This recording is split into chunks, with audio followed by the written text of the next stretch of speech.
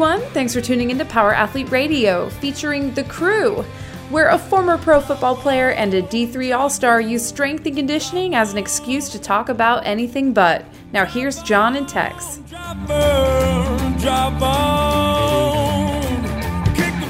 Hey, Power Athlete Radio.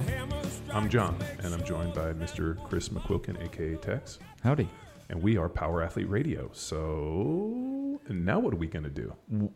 The always hot hotline. Oh, we have this thing called the hotline, the Power Athlete Hotline, where people that follow our training programs, listen to this podcast, and are basically followers of Power Athlete on social media can call in and leave questions. And if you are interested in leaving us a question on the hotline, the number is 929-464-464. 929-ING-ING-0. All right, that's our hotline. So what we're going to do is we're going to go to the hotline. We love when people actually leave us messages, but a lot of times people text them in. So we got a couple text questions that we went through this morning that look like some fire breathers, some burners, some ones that throw some stakes in the ground. And you know, when it comes to controversy and throwing stakes in the ground, when it comes to strength conditioning, nobody better than us. Well, here's the deal with controversy. We're just stating what works. So I don't understand how that's controversy going against the norm when we're just giving people what years of application, programming, and coaching provides. Yeah, different than most people. I mean, and I know there's a lot of people within this space that have worked with just huge amounts of people like we have, but I think the numbers are few and far in between. I mean, the amount of people that we've worked with over the last, launching CrossFit Football in 2009, launching Power Athlete in 2012, online programming shortly thereafter, and what we've done with Train Heroic. I mean, we just have millions of workouts, tens of thousands of data points to keep proving this information. And a lot of things that even, which is always nice, I mean, been talking about for 10 years, we don't necessarily have to go back and amend.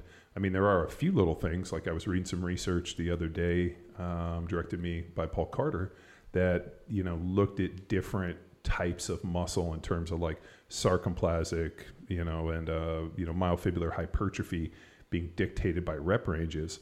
And while, that's within the Bible of strength conditioning, which is in, Super Training with Verkhoshansky and also Zadaskorsky's Science and Practice. They're starting to believe that might not be the case. That, the observation that I made, years ago in the NFL, that I could tell the guys that trained over 80% and those that didn't, because it looked like the muscle was different, might have just been that the guys that train over 80% carry more muscle than the guys that don't. So there's been some really interesting stuff within the last 6 months that have, forces us to go back. It doesn't mean that the information that we've been putting out of the workouts are any less true, because we inherently found, and where I coined the inherent periodization, we found what worked based upon just a ton of data points. But let's jump in and figure out what our first question is and knock it out of the park. And the key term you've already introduced is rep ranges. So that's what we're deep diving today. Ready? Yep, let's do it. Hey, John and Tex. There seems to be a lot of flip-flopping in strength and fitness in regards to rep ranges for strength and getting jacked. Power Athlete has been consistent with John's explanation of reps since CrossFit Football days. If you can shed some light on this, it would be great. Bye. All right, so we got two pieces out of that one. So let's look at rep ranges. Years ago, I periodized rep ranges based upon user exposure to the barbell. So when I launched CrossFit Football, we had an amateur, and people took huge offense. Like, I'm not a fucking amateur. I'm like, well, maybe when you drink, you're an amateur, because that was one of our favorite points. See somebody like have a drink, fall down, like, fucking amateur. But the amateur was really the beginner and really had to do with your exposure to a barbell. So we had 30, 40-year-old people that had never really trained with barbells, or if they had lifted weights, had just gone to the Globo and fucked around on a bunch of machines. But when it came down to actually doing some form of strength program that involved squatting twice a week, pulling heavy once or twice a week, pulling dynamically, hitting some overhead pressing, some bench press, big compound movements mixed with a smart accessory, sprinting and running, there were a lot of people that had never done anything like that. Mm-hmm. So they just fell within our amateur. And once they went into that program, it was kind of a self-fulfilling prophecy, because if they were an amateur, they would be able to keep driving adaptation by using a basic linear progression, what we found was there were a bunch of key factors for strength. Obviously coordination being a big one, and a coordination requiring a very adept central nervous system. And the only way you're going to get that inter and intermuscular coordination and develop that level of coordination for strength was actually underneath a barbell. So let's take a moment. 2 key phrases that do play into rep ranges. You introduced intermuscular coordination, and I want people to think about bar path as a simple example, or if they see a teenager bench pressing or squatting for the first time, we get the Bambi legs, the shakes, and they have to find, and that's intermuscular coordination, where the quad and the hamstring are learning about each other exist and working together for hip extension. That's an example. And then intramuscular coordination be within the muscle. This is when the bar path, the movement pattern lines up, and now the muscle is allowed to express an amount of force or power to really hit that. I believe we were training at the 12 when we were doing the Jack Street stuff, and there was a coach in there training a young volleyball girl, was probably 14 or 15, and she laid down to do the bench press. And as she's doing the bench press with the bar, like everything, it looks like she's racing a motorcycle, it's going up every which way. And the guy stops her and goes, "This looks dangerous," and goes over and puts her on just a Smith like machine? a Smith machine, so that he could control it. And it was like seeing strength in the wild. I got to see this inter and intermuscular coordination. Well, it would be inter would be the first one. Intra happens later. I'm seeing this in the wild, and I'm like, oh, look, strength training, strength happening, step 1. And then watching this, let me think, good word, this plebeian. No, he didn't know any better. Yeah, he didn't know. Safety first. Just basically stomp on this flower of strength and put her on a Smith machine. It was like, like you're watching Nature is Metal, and you see this beautiful animal come running, and all of a sudden, just out of nowhere, a lion tackles it and bites its head off. Envision that music where it's like do do do do, and then a car hits yeah. them. Yeah, and then hardcore metal comes in, and a freaking wolf comes out of nowhere and dominates. But pretty much happened. So that guy fucked that whole thing up. But that piece of happening, and we talked about this on a podcast recently. We were answering questions. The idea of testing 1RMs to have an efficient, really be able to coordinate for a 1RM, you have to give somebody the opportunity to perform 1RMs, and requires a very adept, very wired up central nervous system. And that beginner does not have that because they don't have time under the bar. They don't have a wired central nervous system. So they don't have any of these factors. So what we did is, instead of picking 1RMs, I just picked 5s. That came at the recommendation of Mark Ripto, who told me that 5 is the most powerful number in the world. Beginners should only lift 5s. Now, we tested the linear progression for CrossFit football with 4s, 5s, and 7s. 4s allowed us to get 1 more rep of volume by doing 4 sets of 4. 3 sets of 5 allowed us to push. We also did 2 sets of 7, which I didn't feel was enough opportunities. So we played and tested the rep ranges. I thought the 4x4 was better than the 3x5, but when we were trying to combine 2 lifts, that extra set added time to it. So it was easier for us just to do 3x5. And we saw people make some incredible gains. This is the benefit of putting a program out for free like we did with CrossFit football, and then traveling the world for the next decade, meeting thousands of people that had done this actual training program that came to the seminar to not only learn more, but to also give us reports on what they'd been doing. And the stories we hear were anything short of fantastic. Yeah, and to close the initial point where no matter who we ran into to begin with, we'd recommend that amateur progression. And if they were a true amateur, never experienced a linear progression, they're pushing 20 weeks. Yeah. If they were not an amateur, then they'd fizzle out because it'd be too much volume. So we're looking at 5-6 weeks. They would implode or not be able to keep up with the 3 sets of 5 that we have each day. So then, okay, you're awesome. You're not an amateur. Let's get you going on a trained athlete program. So once we got into the trained athlete program, we ended up playing with different rep ranges, but everything was based off of rep maxes. So I was more interested, if we were going to squat a 5RM, I was more interested in your 4.5 than your 6. So if you could get another rep, you needed one more. And this goes back to Arnold Schwarzenegger pumping iron when they asked, or I don't even know, it might have been an interview with Arnold where they asked him, what rep range or, what do you train in and, what's the best one to get strong and put on muscle? And he said the next one. If you can get 6, then you got to get 7. If you can get 7, you got to get 8. You always have to be reaching and pushing to failure. And this really comes down to something called mechanical tension. So what we're trying to get at, if you want to put on muscle, right? I'm going to give you a little hint on this because I wrote it down because my notes. You need to train to failure to create that mechanical tension.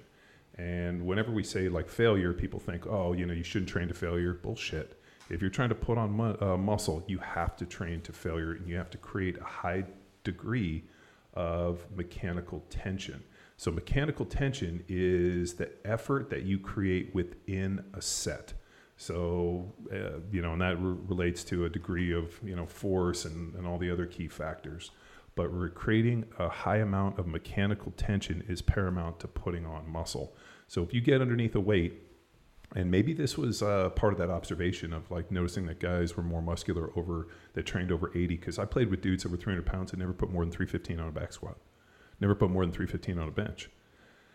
So maybe the fact is that they never pushed themselves to actual failure, that they always kept a few reps in the tank and then always wondered why they didn't put on muscle. It's kind of also another observation why people seem to put on muscle, I think, a little bit easier with the upper body than the lower, because it's a lot easier to go to failure with your upper body with, dumbbells and some other key factors than, anybody that's ever done a squat program where you're legitimately going to failure with the squat's going to require a lot of effort, a lot of spotters, and the ability to ditch the fucking bar when things get hairy. So, there are factors, but it really comes down to this idea of mechanical tension. And the only way you create a high degree of mechanical tension is going to failure. Mm-hmm. I like that term. And I recognize that in coaching on the Field Strong, when we deep dove into French contrast and people were submitting their lifts to the feed, they were missing the targeted execution of isometric, eccentric, and concentric as we needed to truly drive the desired adaptation. So this is where, even we program rep schemes, execution is the utmost importance, so you do accomplish. Where Arnold says fail, and you're introducing mechanical tension. Those are key terms of execution that we need to drive the specific adaptation.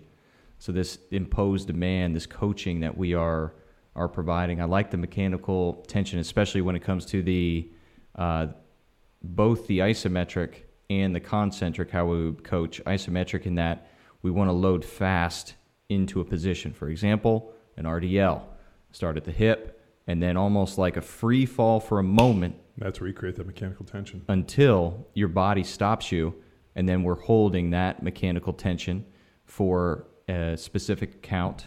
And then it's not just going to the bottom of my RDL and holding. No, it's that catch.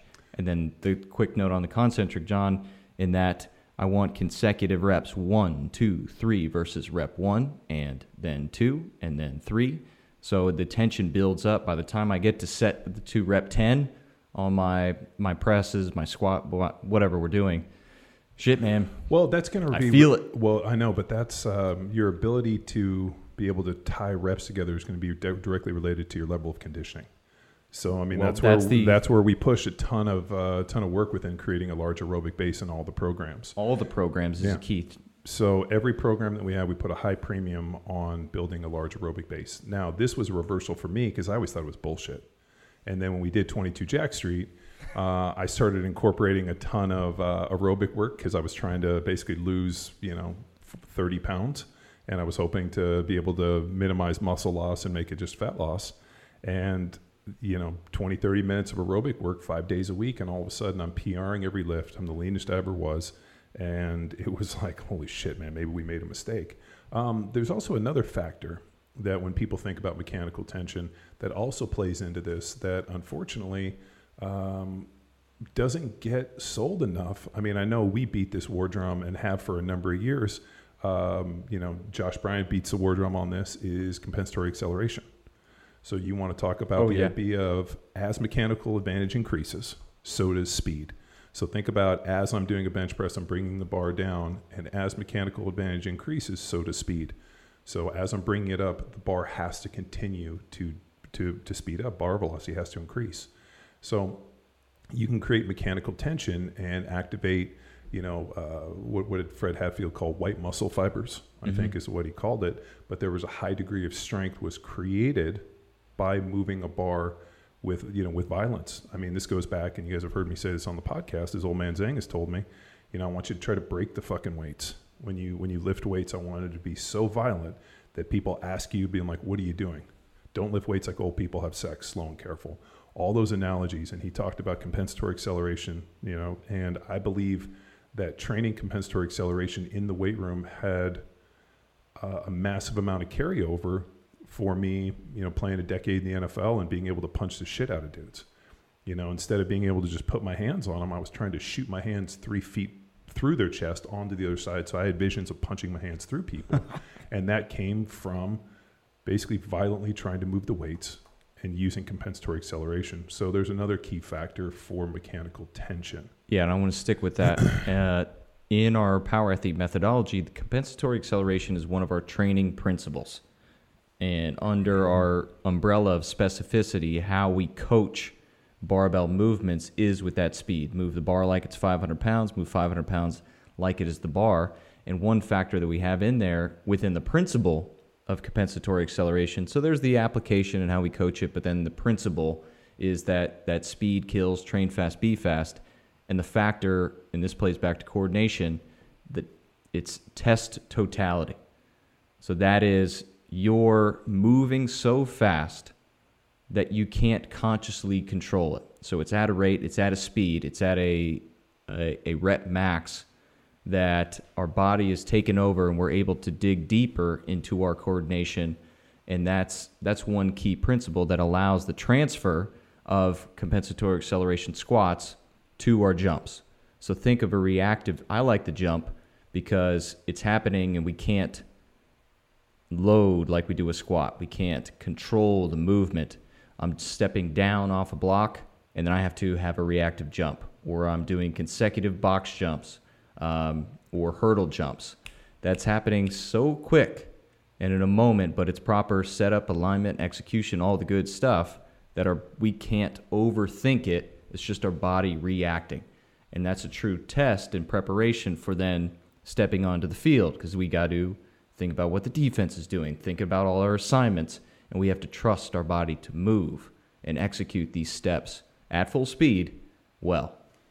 So there's kind of an interesting play because I've run into guys that carried a lot of muscle that weren't very strong. And I've played with guys that were, not very muscular who were extremely strong. So I think the correlation between big muscle and big strength, Verkhoshansky wrote about it, that theoretically a larger cross-sectional size of a muscle should be able to support more weight. So when an athlete gets bigger and puts on muscle, they should be able to handle a heavier percentage or heavier poundage. But that's not always the case. So I think the reason goes back to people aren't, in the beginning, right, when they're hitting that 5 rep range, they're able to continue to drive. But once they get into the more advanced programs, something like we do within Power Athlete, and if you follow any Power Athlete program for any length of time, you'll notice that we use a bunch of different templates. But really the standard tried and true Power Athlete template is rep max. So we'll do a rep max, and then I'll take a percentage of that rep max for compensatory acceleration for our cat work. Mm-hmm. And then the next day, and that'll be day 1, day 2, obviously over the course of a week. The next week we'll come back and there'll be some form of higher volume. So we'll find a way to accumulate volume. And then the next day we'll come up and it'll be actually some form of primal movement. So at that point we've been doing 3 X's. We'll either get a Y or a Z, and then that will repeat. And we'll get a back. Y or Z are a lunge and a step up. Yeah. So we've talked about this ad nauseum on this podcast, but the lower body can really only do 3 things. It can X-axis, it can Y-axis, and it can Z-axis. And what those comes down to is really this: if you were to put the pelvis on that, on that. Where's my pelvis? Oh, I don't know where your pelvis is. It's in the office. Okay. Yeah. But it turns out to squat. It turns out into stepping, lunging, and then stepping up. And what we'll do is we will load rep maxes. We'll come back and we'll do compensatory acceleration. And then the other key factor really goes into some volume, and then we'll get into that. And we use a lot of post-activation potentiation work, also, French contrast and a bunch of different ways to kind of challenge stuff. So, but the biggest factor comes down to how you lift the weights. And that's where we use compensatory acceleration and all the rep maxes, all the cat work, everything. We're trying to literally jump out of the box, jump out of the roof, and do everything that we can to continue to drive, speed as mechanical advantage increases, so to speed. So when it comes down to rep ranges, whatever rep that you pick, if you want to do singles, doubles, triples, 4s, 5s, 7s, 10s, whatever it is, and you're looking to build muscle, you have to create the highest amount of mechanical tension, what looks like going to failure. If you always stop with 1 or 2 reps in the tank and then wonder why you're not putting on muscle, that could be a reason. Now, a lot of times we'll have people, leave a few reps in the tank for their compound movements and then figure like, oh, I'll just go to failure on all the accessories. I think you're, while I think there's efficacy in that, I think you're leaving gains on the table. So the age-old leave a rep or 2 in the tank if muscle is the gain or is the goal, is to train to failure. Now, that caveat is for an intermediate to advanced athlete. When we start talking about a basic linear progression with a beginner, we just need them to add 5 pounds to the bar each time. Now, what's going to happen over the course of like 10 weeks, when they start adding 5 pounds, it might not look heavy, but it's still driving adaptation. So I think that there's these different, almost like lanes, different timing, like on the stop. Like, you get in the car and you start driving, you might not stop for 3 hours, but then after, driving for 10 hours, you got to stop every hour to get out and walk and shake your legs. So it really comes down to the individual. But biggest thing, avoid 1RMs with beginners. And if you want to put on muscle, we got to create mechanical tension. And if you're looking for strength and you're looking to really just increase your power output and really just look to be more dynamic, compensatory acceleration. Cool. Yeah. I mean, anything to add? The programs themselves are reverse engineered from training goals that we've run into. If we look at Field Strong, Bedrock, Jack Street, Grindstone especially, they're reverse engineered from goals people are aiming to accomplish. But then all programs have all different rep schemes in there. It's just a few adjustments of intensity and volume. Yeah. And what's cool is if you look behind the curtain and you saw the templates and the way it's all designed, everything follows within the Power Athlete methodology. Mm-hmm. Now, how we get there and how we skin it and how we kind of add different pieces is within that variation. So one of my favorite terms, and this probably comes from the 90s, was body confusion. Remember muscle confusion? Muscle confusion. Yeah. So the last thing you want to do is confuse your muscles, right? You want your muscles to be very deliberate about what they're doing. Now, you don't want to overload and keep doing the same thing over and over again because eventually it stops working. So you have to add variety in different ways, but we're never trying to confuse our muscles. We want our muscles to be very deliberate about what they're doing, and moving fast is ideal. Yeah. Whether that's squat, step, lunge, or through all planes of motion. Or sprint. Or especially that sprint. Yeah, you can't sprint slow. So write that down. Yeah, write that down. All right.